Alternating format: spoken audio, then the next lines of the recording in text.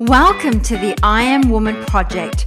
I'm your host, Catherine Plano. I am a creative soul adventurer, a modern day alchemist, and a transformational coach for entrepreneurs, businesses, leaders, and for those who want to break the cycle of convention and redefine success one step at a time.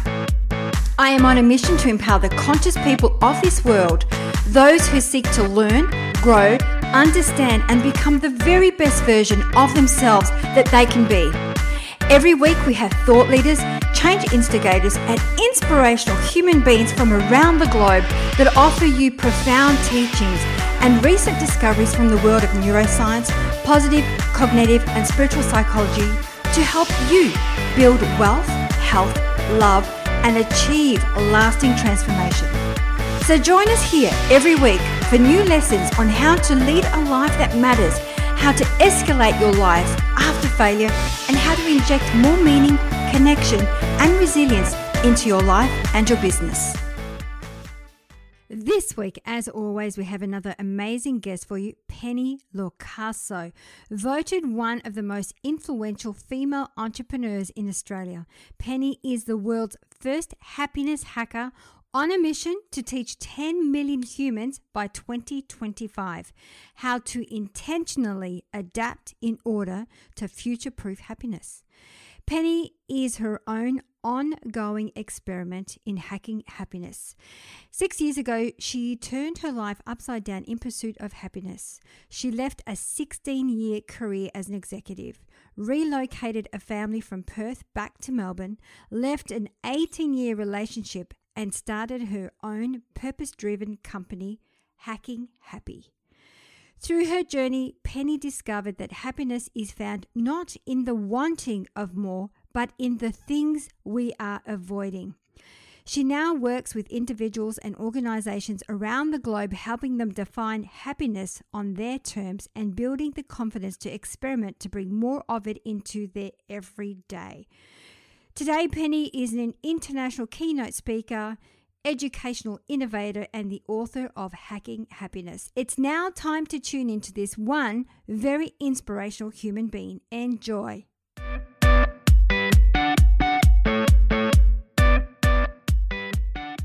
So today I'm excited. We have one of our own in Melbourne. We have the lovely Penny Locaso. Welcome to I Am Woman Project.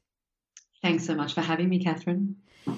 Thank you for coming on the show. And the way that we love to start the show is we always love to ask our woman of inspiration is to share her unique story. So Penny, tell us, what inspired you to do what you do today? Oh, that's a great question because everyone does have a unique story. I spent 16 years as an executive working in Shell. And at the age of 39, I basically realised that my life was in what I would call misalignment. So I had basically ticked all the boxes that I was told would make me successful, and found myself at the age of 39 sitting there going, well, hang on a second, I've done everything I was told would make me happy. And I'm sitting here feeling unfulfilled. And it felt like a very first world problem because I had everything you could ever want at the age of 39. And so I did something really crazy. And I realized that the things that actually brought me joy and made me happy were human connection, positively impacting the lives of others, sharing experiences and being present and in a moment. And all of those things kept being sidelined by my success, so to speak. So within a 7-month period, I turned my whole life upside down in pursuit of happiness. So I left the 16-year career as an executive at the top of my game, as a female with high potential. That's what they used to call us, which I always love because I've never met a female with no potential.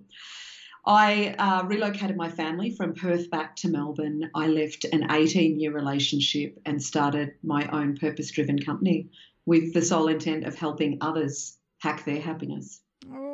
That's kind of where it all began. I love it. And that will lead me into your book, of course, the Hacking Happiness, How to Intentionally Adapt and Shape the Future You Want.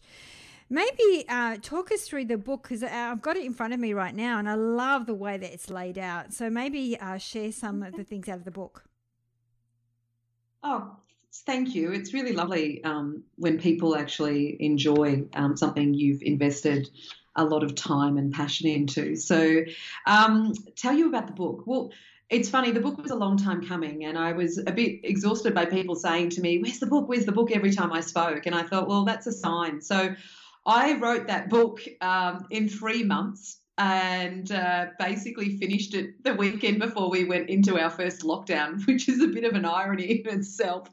The book was written because I think there's enough inspiration in the world. We don't need more inspiration. I think what people really want is, how do I actually make the change that I long to make? Help me with the how, and help me do it in a way that reduces the overwhelm, because often change can feel so massive, especially when it's resetting our foundations, which so many of us are doing at the moment in the context of what I now term COVID life. So I created the book as basically a compass.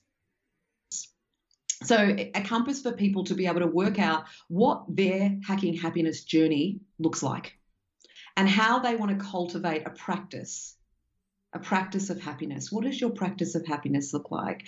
And so the book was really a tool book to help you work out what happiness looks like for you and how you bring more of it into the everyday in a way that was change in bite-sized pieces so you didn't feel overwhelmed, and very simple and tactical. That's kind of what the book's about. I love it. And as for our listeners, you can't see the book, so I highly recommend go out and grab the book. It's a bit of a working book, really, when you think about it. It's not one that you would just sit there and read from page to page. I think I would sit there with my journal and actually work through the book and work through the exercises.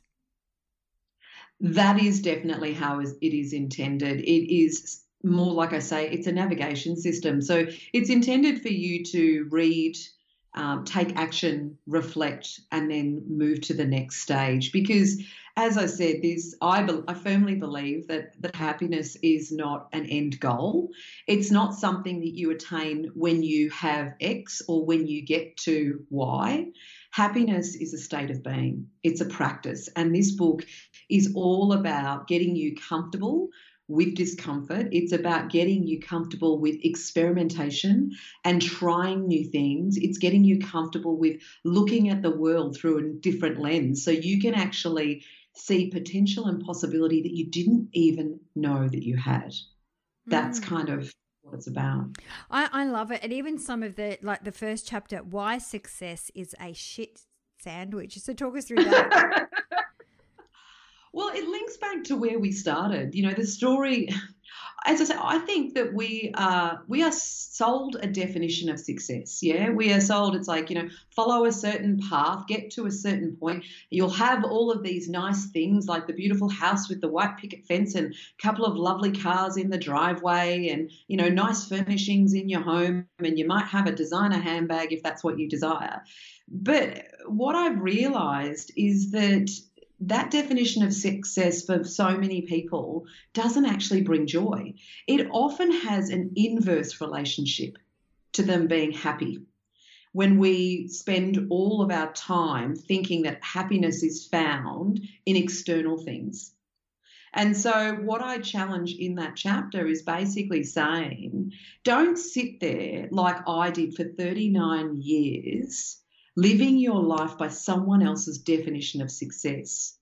Be smarter than what I was and sit there and ask yourself right now, what does success/happiness look like for me? Not in the next 5 years, just in the next 6 months.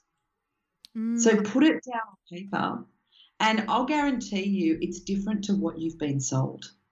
I love that. Absolutely love that. I actually wrote something about happiness, finding happiness from within just not that long ago, because I do think that what we tend to do is seek external of ourselves to find happiness when really it comes from within. We can only find that within ourselves. Absolutely. I mean, you spoke about journaling. I'd love to hear a little bit about your practice of journaling, because I I honestly believe we have all the answers that we are seeking in life within ourselves. And, practices like journaling, well, one, scientifically proven, but they are a beautiful way to help us find those answers and equally experience more joy. Journaling, absolutely. I do lots of journaling. I do lots of writing. I think it really helps me. I'm a big thinker. My mind does not stop. And so it really helps me break down my thinking. So it could be as simple as, what are my thoughts? What am I feeling? What was my language like today? So really become more conscious. And I think by having this practice, a daily practice, has really helped me become very intentional with my days. Rather than being reactive, I'm much more proactive, because I said, okay, today this is what I'm going to achieve, or today this is what I'm going to focus on. So I think that's my experience with journaling. And sometimes I just allow it to flow through like freehand, and just allow whatever wants to come out on paper. It's so interesting to me because I've been running workshops in large corporations for years now, and some of the biggest companies in the world. And what's astounded me in the last couple of years is how many people don't know how they feel anymore, because they're so good at being busy. Yes. And that busyness, that noise, and that feeling every minute of every day has basically created a real problem where we're not connected with how we feel anymore. I think it's directly linked to the mental health issues that we were seeing pre-COVID, and obviously now are amplified, because it's very hard to process feelings and move through them when we don't create the space to be still and actually introspective, and like you do, have that regular practice of saying, well, what am I feeling? Why am I feeling this way? Just because I'm feeling it, it's not necessarily a fact. And how am I going to process this? What's the narrative in my head? How would I change that narrative from a negative to a positive, so that I can be, as you said, more intentional, so I can be more positive and I can be more constructive? Yeah, and I think with emotions, I think it's really important for me. I like to label my emotions. Okay, so what exactly am I feeling? Is it am I feeling angry? Am I feeling sad? Whatever that may be, because what that does, it actually pulls it out of that deeper part of my mind, the unconscious mind, and I could be more conscious with that feeling and actually go, okay, so what's this all about? What are you trying to tell me? So I really kind of have a bit of an internal dialogue with my emotions when they come up, to understand what are they crying out for. Because when your emotions rise to the surface, they're rising to the surface for a reason. And if we just, repress them and not allow them to come forward, it's like a pressure cooker. At one point, you might just, not explode, but you know what I mean? It might just, you won't be able to control it. Absolutely, and it's so interesting to me because I find the term happiness interesting because it polarizes people. But the way I define happiness is intentional, because it really speaks to us processing all feelings. So I define happiness as being able to ride the wave of every emotion that life throws at you, knowing that you can come out the other side a little better than what you were before, because you have the skills, the support, and the resources to make that happen. Now, I think, it is true happiness is experiencing the good and the bad, because life will throw crap stuff at us. That's right. We can't change that, but our ability to navigate those things is what enables us to shine brighter, so to speak. And I think, with feelings and negative feelings, more often than not, they are so important because they are alerting us to things that truly matter to us. Yeah, so rather than resist them and fight them, the biggest opportunity we have is to lean in and observe them and say, why is this making me feel this way? What is it telling me about what I care about? And I think that's really important. Like, it's okay to have your bad days. I always say, like, it's okay to have your bad day, and then I give myself a bit of a time frame. Sometimes it depends. Like, I think, okay, it's all right. Give it 24 hours or 48 hours, Catherine. If you still feel this way, well, let's have a look at, there's maybe something underlying that, something deeper than that. But it's okay. It's not, I think it takes a lot more time and energy and brain power to try to be happy and up all the time, because it's exhausting. But I'm And not it's not saying realistic. no, no. And you don't want to walk around with your well, I like to sort of deal with it in my own. I mean, everyone deals with it in their own way. Some people like to collaborate, others like to go in there. I call it my man cave and deal with it on my own. But I think it's okay to not be happy at times as well. Without a doubt. And it's so interesting what you just said, because you're the only other person I've heard say it, and I do exactly the same thing. I definitely allow myself to feel the bad stuff, and especially grief and those sorts of things. Like, there is a process, and sometimes those things take a while to get through. But I'm like you. I'm a big believer in putting a time limit on it and saying, you know what, I'm going to allow myself to fully sit in the experience of this feeling and what it's throwing up, and observe that. But I'm only going to allow myself to do it for a certain period of time, which sounds really rigid, but it's really interesting how it enables me to, and what I'm interested as to whether it does the same for you, how it enables me to move through things at a pace that works for me. Oh, absolutely. Like, I think that if you don't put a time frame on it, and I know it could carry on for days and weeks because you dwell on it, or it's like you're digging a hole for yourself. So I found by putting a timeline on it allowed me to let it go, knowing I've got 24 hours to just, if I want to cry, if I want to throw something, if I want to, not that I throw anything, but or go for a walk or go for a run, whatever it is, it's just, do what you need to do. If feel it to its fullest expression.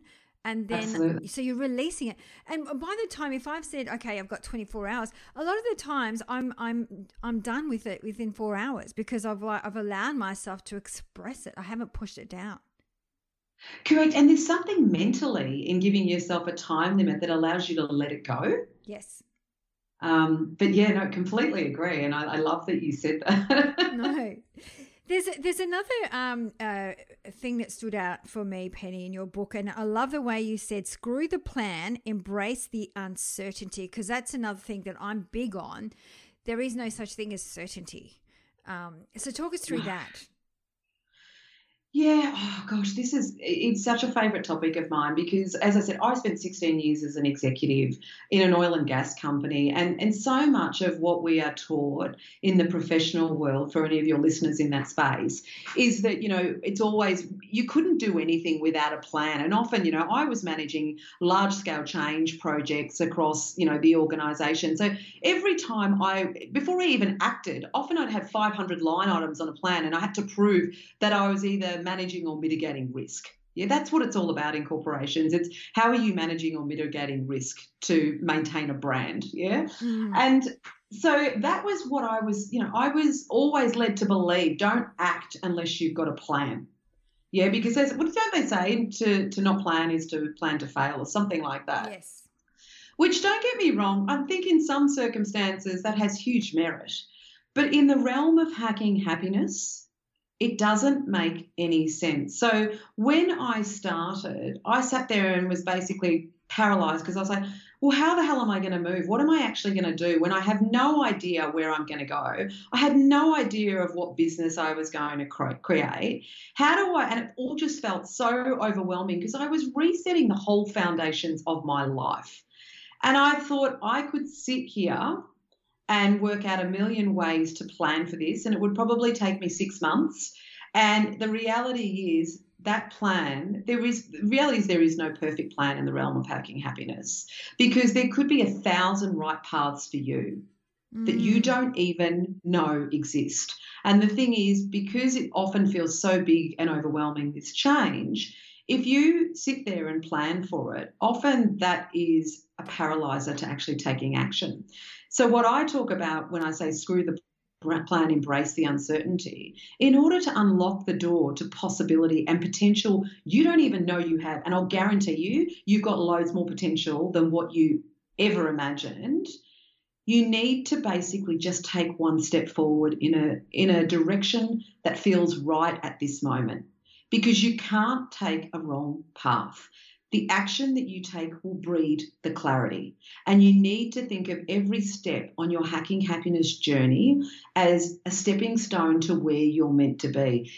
I'll guarantee you that the path will not be what you thought it would be, but it doesn't matter. because every stepping stone will be a learning experience and it will propel you forward. And like I say, if you had have said to me 6 years ago that I'd be sitting here now in the situation that I'm in, that my job is that I get to help people lead happier lives, I'm able to publish a book. I've just sold the TV rights to the book and we're creating a documentary. Like, I would have said you were nuts. Absolutely crazy. But this is what happens when you let go of the plan, when you create the space for spontaneity and for small steps forward in a way that feels right now. You will be astounded at what you can unlock. Wow, I love that. And congratulations too to turn this into a documentary. How exciting is that? That's been a gift of COVID. I have to say that completely came out of left field. It was a complete chance meeting, and the people I'm involved with are some of the top documentary makers in Australia. So I'm absolutely flattered that they feel that this book is so timely and so important in the context of, all of us trying to navigate the reality of the uncertainty that we're in. That's right. That's right. And on that, I think I was having a conversation with another guest on the show about the whole COVID at the moment, and it's almost like it's almost like been a calling for all of us, because we've been doing this show for almost 4 years, that a lot of the conversations were around how busy we are, and we're like, busy is the new stupid. And some of the conversations we were having was, what's underlying all of that? What are you so busy about that you are avoiding dealing with? And I love that in your book you've got busy codes,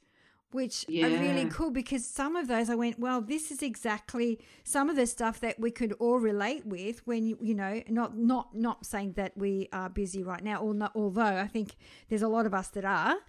I agree. I think they're still busy. It's just a different format. Yes. Yeah. So talk us through the busy codes.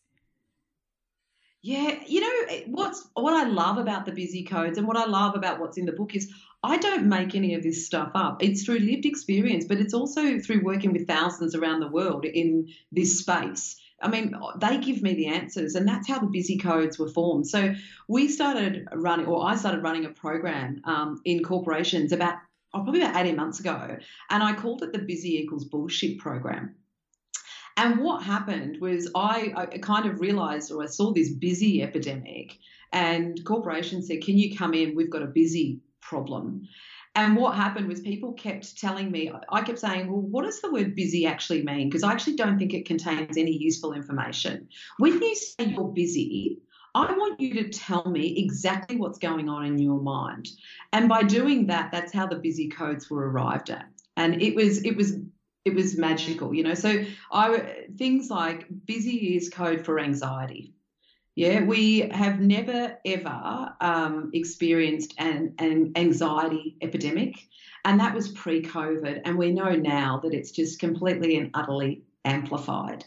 We are more anxious than we've ever been. It is a huge money maker for a number of businesses. We have busy is code for loneliness.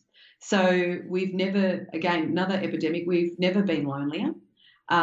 We are hugely technologically connected, but humanly disconnected. And that was the case pre-COVID. And now COVID has actually amplified that situation. And look at what's happening now that we realise how human connection impacts our mental state. So we've talked about busy being code for anxiety, for loneliness, for distraction. So busy is code for distraction. So your attention has become a highly valuable commodity, so valuable that companies like Netflix now tout sleep as one of their biggest competitors. Yeah, and I think what's happened is that the fact that we don't know how to switch off anymore means that our brains are constantly busy. So they're just a couple of examples, and there's a few more in the book. But basically, when I read out the busy codes, it's fascinating. People come up to me and they go, I'm sitting there in my mind going, tick, tick, tick. So one of the most valuable lessons that you can, I think, create in the space, if you are someone who is constantly busy, is sit there and ask yourself, what am I really saying when I'm saying I'm busy. Because busy means nothing. Like, as I say, it's an empty word. You want to know what the feeling is that sits behind it. Yeah, and I have to, even though I've become very conscious of using that word because it was, as I said, we were talking on the show a lot about busy is the new stupid, that I can't help myself, and I'm trying to be really creative and find another word to use instead of busy. So I've created one. Ooh, I would love to. What is your word? So as part of the Busy Equals Bullshit Challenge, one of the first things we got people to experiment with was, for 1 week, we said, we want you to remove the word busy from your vocabulary. And we want you to replace it with a positive word that describes what you're really doing. Mm-hmm. And the word that I use the word positively engaged. That's what I use instead of busy. So I haven't used busy for nearly 2 years. Now, what's astounding, just by removing the word, even if you don't replace it, if you stop using the word busy for a week and you're someone who uses it daily, you will be astounded at how it changes the noise in your head, how it changes the conversations you have and the depth of those conversations. Because when someone asks you how you are, and you say busy, it is a conversation closer, not an opener. But if you say I'm positively engaged, I'll guarantee you someone will turn around and go, what are you doing? What does that even mean? Because they're so used to hearing the default response of I'm busy. And it allows you to connect, as I say again, if I say I'm positively engaged and I'm not, because I don't allow myself to use the word busy in that context, it allows me to call bullshit.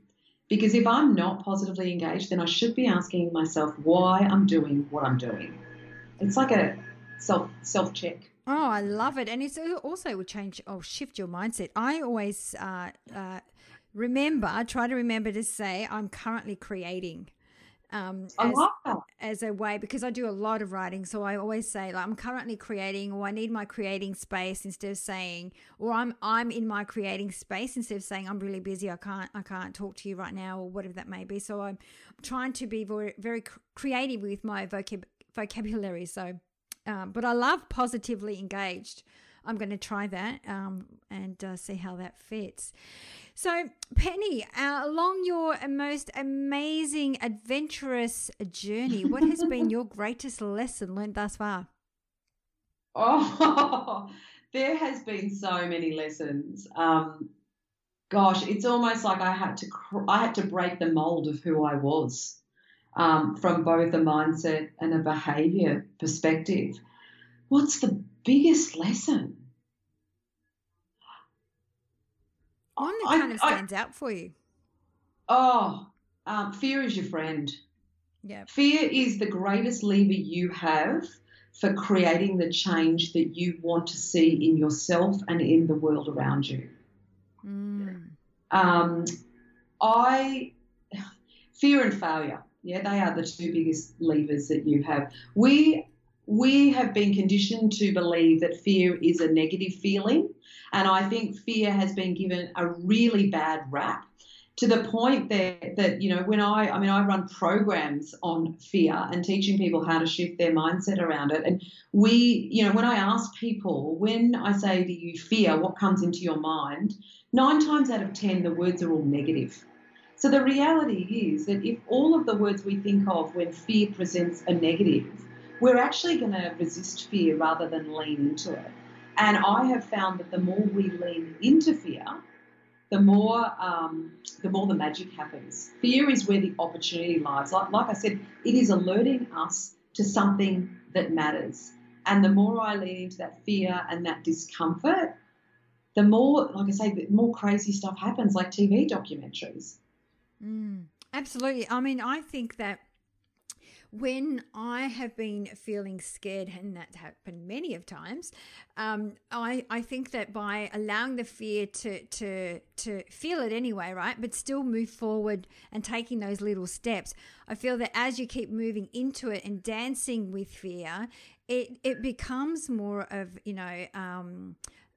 a way forward. I look at it as a way forward, because once I've done whatever that thing I was scared about, I find that, oh, that wasn't that bad. And so it gives me more courage to try out more things. So I think, for me, and I know for other people working in, say, corporations, or we're talking about high performing teams, that's what they do. When they become complacent, they find the very thing that is going to scare them or scare the pants off them, because that is how, or is what you were saying about feeling comfortable with being uncomfortable, is how they grow.